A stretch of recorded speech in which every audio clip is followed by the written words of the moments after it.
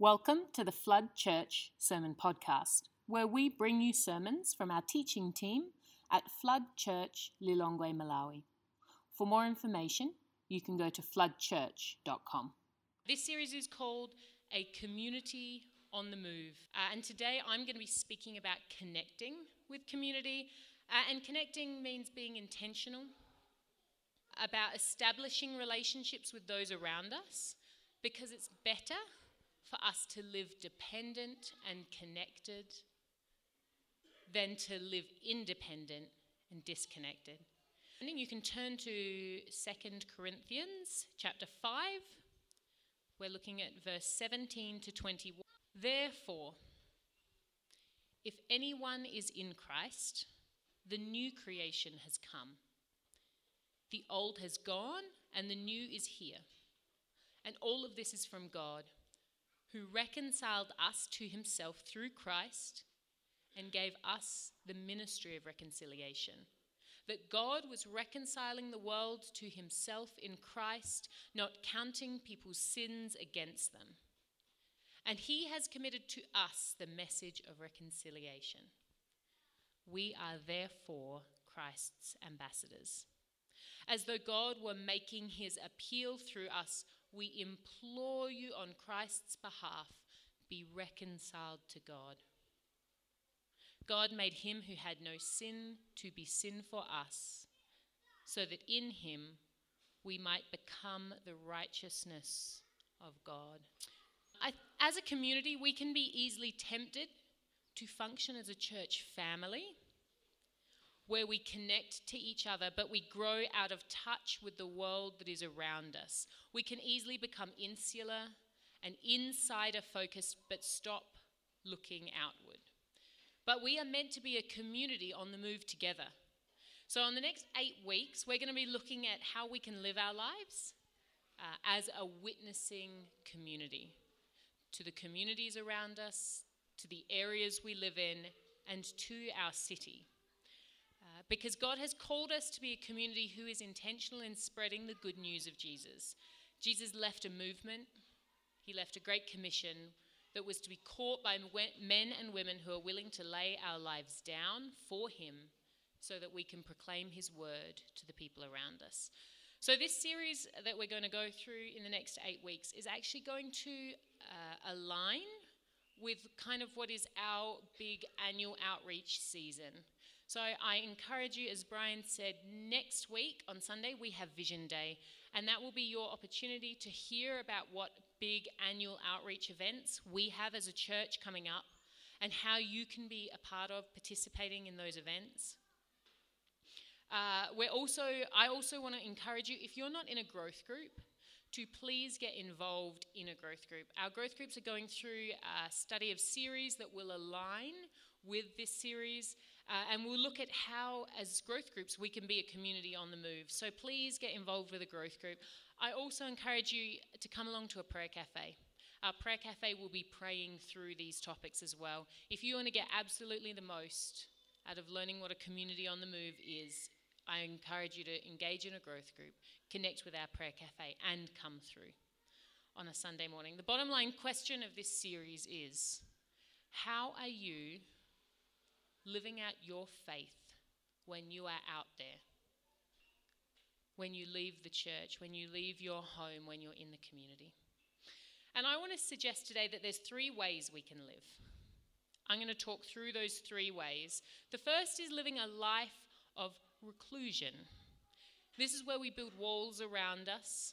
We withdraw from other people. We live in isolation. We stop looking to the world that is out there and we just look to our own needs. And if our own needs are met, we say, you know what? I'm fine. I'm done. I'm okay. Living a life of reclusion involves an attitude that Jesus is for me. Salvation is for me, and once I have it, I have no other worries. I'm okay. As long as I'm good with Jesus, then we're all okay, is the attitude of a life of reclusion. And usually, if we're living a life of reclusion, we're doing it to protect ourselves, either from past hurts or from fear or discomfort. Either we're fearful that the world will actually not be receptive to the gospel, or we fear people will reject us. We fear people won't be open to us. We fear that we won't know what to say, we'll be awkward. So instead we keep our faith to ourselves and we stay comfortable in our own worlds. We think as long as I'm praying, as long as I'm going to church, as long as I'm reading my Bible, that's what matters and that's enough. But Proverbs 18:1 actually says, the one who has isolated himself seeks his own desires, and he rejects sound judgment. The one who has isolated himself seeks his own desires.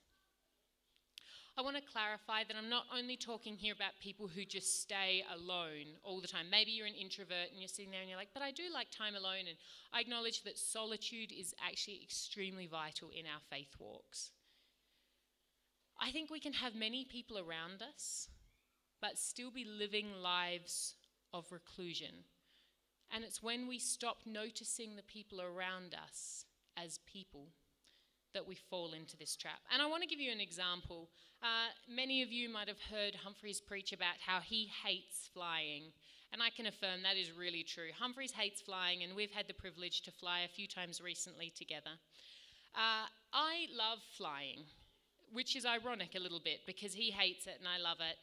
One thing we quickly notice that we're different in is I like to be a recluse when I fly. Humphreys is reforming me.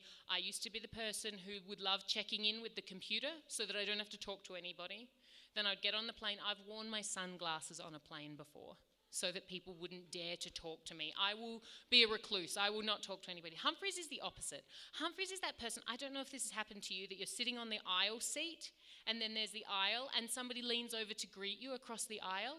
And I'll be like, can you not see this divide that suggests that we shouldn't be communicating right now? Well, Humphreys is that guy who'll lean across the aisle and be like, hi, how are you? And wave down the aisle, down the row. How are you? How are you? And I'm the one who's like, oh no.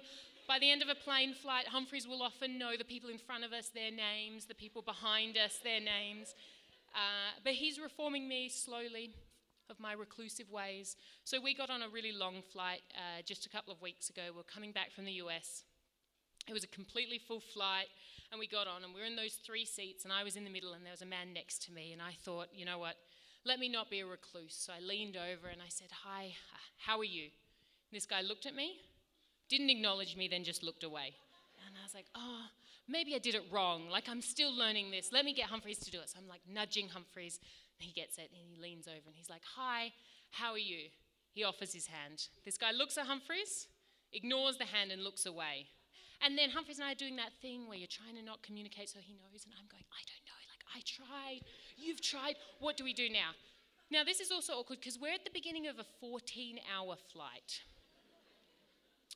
There's I couldn't even say there's space between me and this guy. We are literally, there's an armrest dividing us. And that guy did not communicate even once to us. He ignored our existence for the next 14 hours of that flight. Now, we were not alone in that space. We were very much close in that space, but there was no connection. There was no acknowledgement. We were basically living lives of reclusion from each other, even though we were right there. But this is not how Jesus demonstrates or calls us to live. He does not call us to a life of reclusion.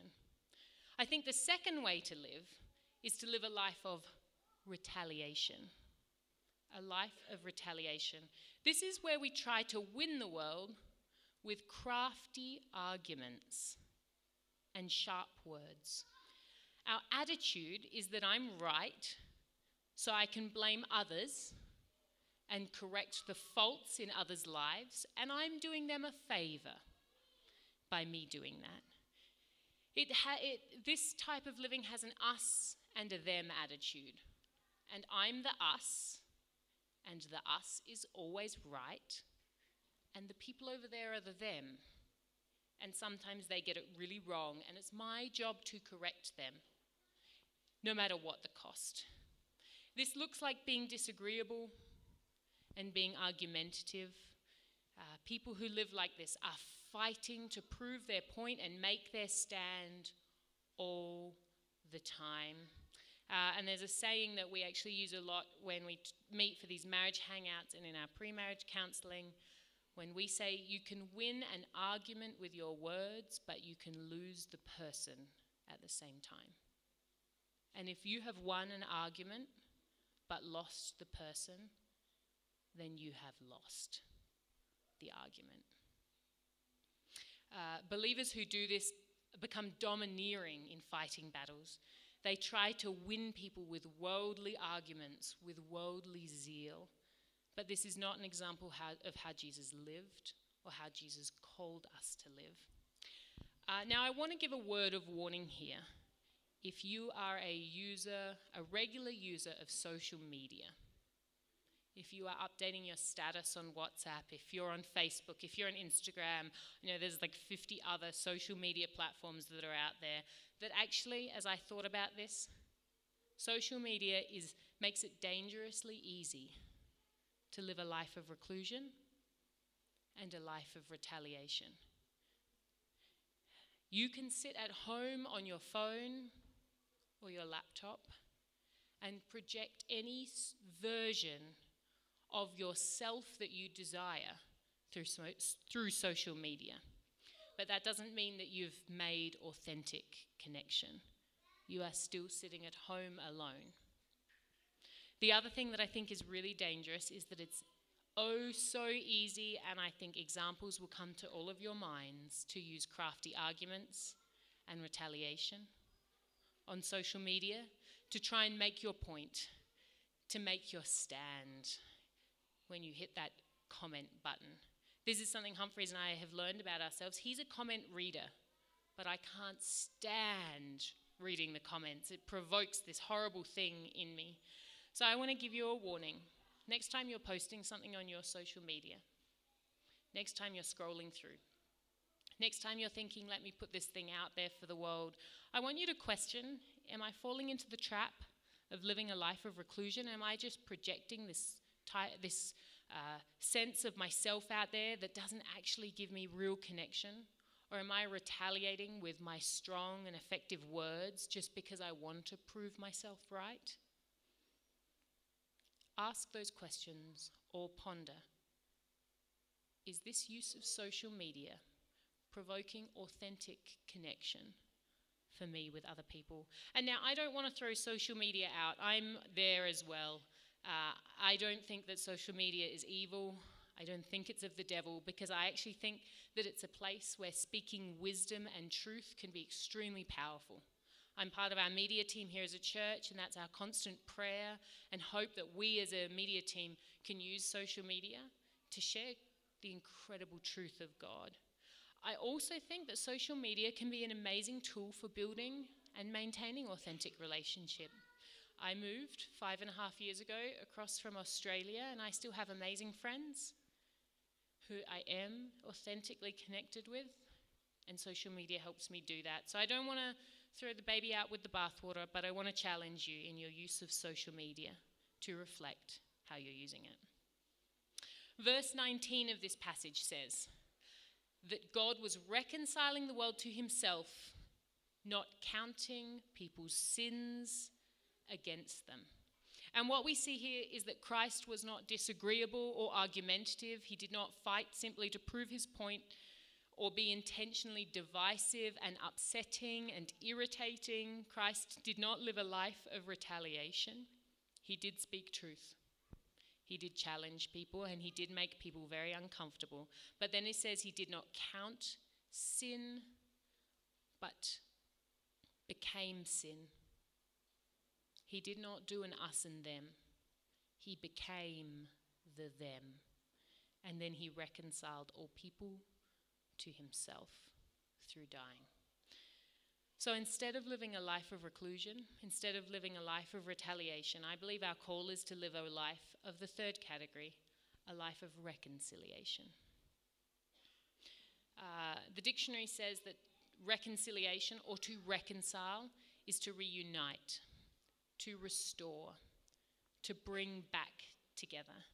And as I thought about this, I actually think the idea of reconciliation is foundational to the best movies, books, and these storylines. Where two characters, think about it, think about your favorite movie, and I'm guessing there's an element of this in the storyline. There are characters and they are separated, or they are drawn apart, or they are divided by something, and then it ends with them being reunited. Somebody recently told me that in kids' stories, people presume you can't go to hard or dark places, but actually for kids, they love things that will go to hard and dark places, but demonstrate reconciliation. And if you think of kids' movies, The Lion King, those sorts of films, they do that. They take you to a place of great sadness, but then you finish with reconciliation. Now, I used to have a pastor who was just so touched by the reconciliation work that God has done, that whenever he saw something that reminded him of that, that pointed him to that, it just brought him to tears, and it was beautiful. Except for the times we were at youth group, and I remember this time we were together and we watched, this is a long time ago, the movie National Treasure. And I mean, sure, it's a fine movie, but it's not the sort of movie that provokes the average person to tears, and by the end he was just sobbing. And we as awkward teenagers were looking at him being like, what's wrong? Did we do something wrong? Did this movie say something wrong? And he told us that where he sees this story of reconciliation, people coming back together, it just almost always moves him to be reminded of what Jesus has done for him and brings him to tears. Reconciliation can be, let me give you some examples, repairing after a conflict or an argument. It can be coming back together after a long distance or a long time apart. Or it can be a restoration, not to a person, but to a good lifestyle, to a value, or to a pattern that you may have slipped from. And reconciliation is the attitude and it is the work of Jesus Christ. If you look through the Gospels, you can see that Jesus did not build walls and isolate himself to protect himself from the pain of sin and the pain in this world.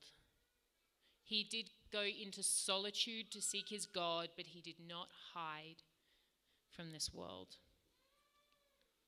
Also, Jesus did not simply ride down on thunder and lightning with his justified judgment, his sharp words, and his incredible arguments to strike us. Jesus came as a baby.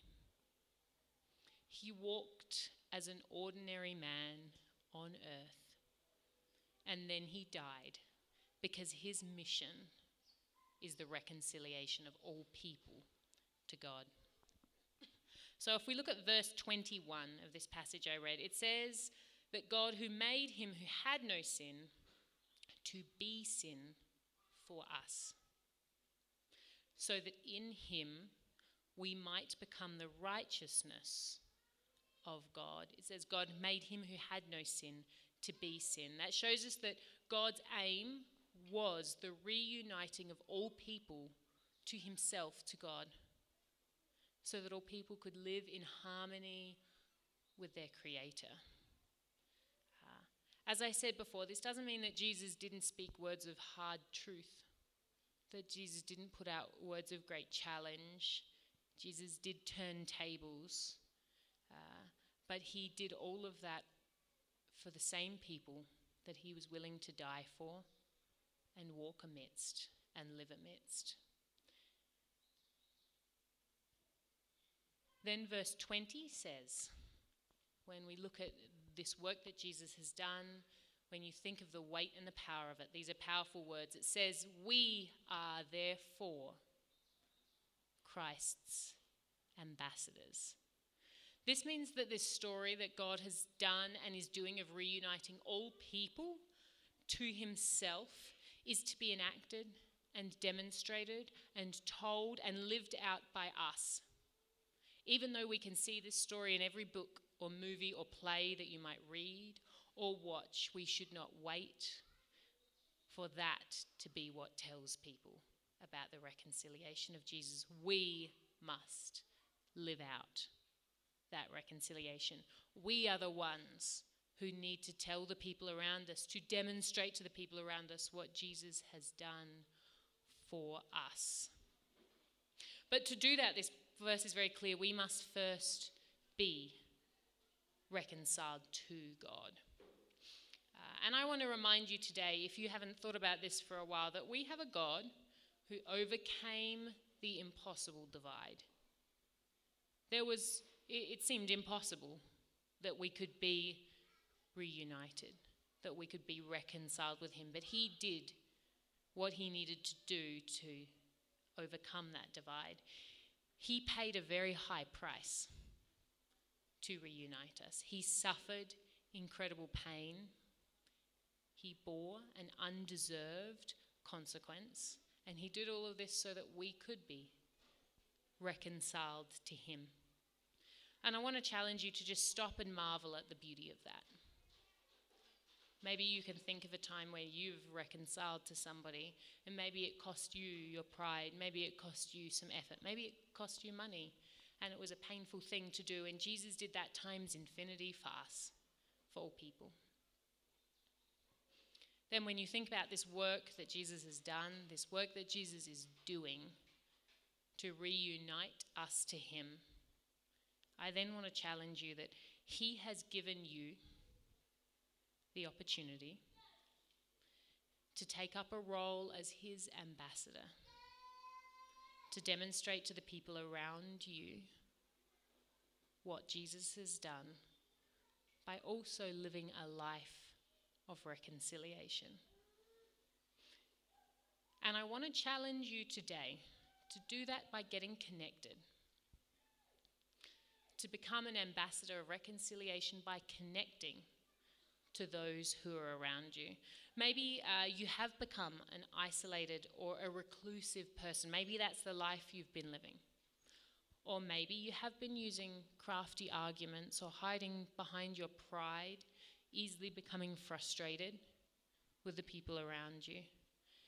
And I first want to challenge you to seek to restore intimate relationships. Maybe you have people who you do need reconciliation with. This week, don't let that go on. Reconcile with those people. Restore those relationships. So I'd also want to give you the opportunity this morning. Maybe you aren't reconciled with God. Maybe you hear that story, but you think, you know what? I'm not at peace with God. I've not accepted this incredible offer he's made. And I want to invite you this morning. We're going to do a song soon. We will have prayer counselors who will be wearing lanyards and holding signs. They will be standing up here. They'll be standing at the back as well. They'll be all around the church. If you have not reconciled with our Creator God, this morning is your opportunity. I encourage you to come find one of our prayer counselors and say to them, I want to be reconciled to this God. And if you are a follower of Jesus, I want to challenge you. I found this saying this week and I love it.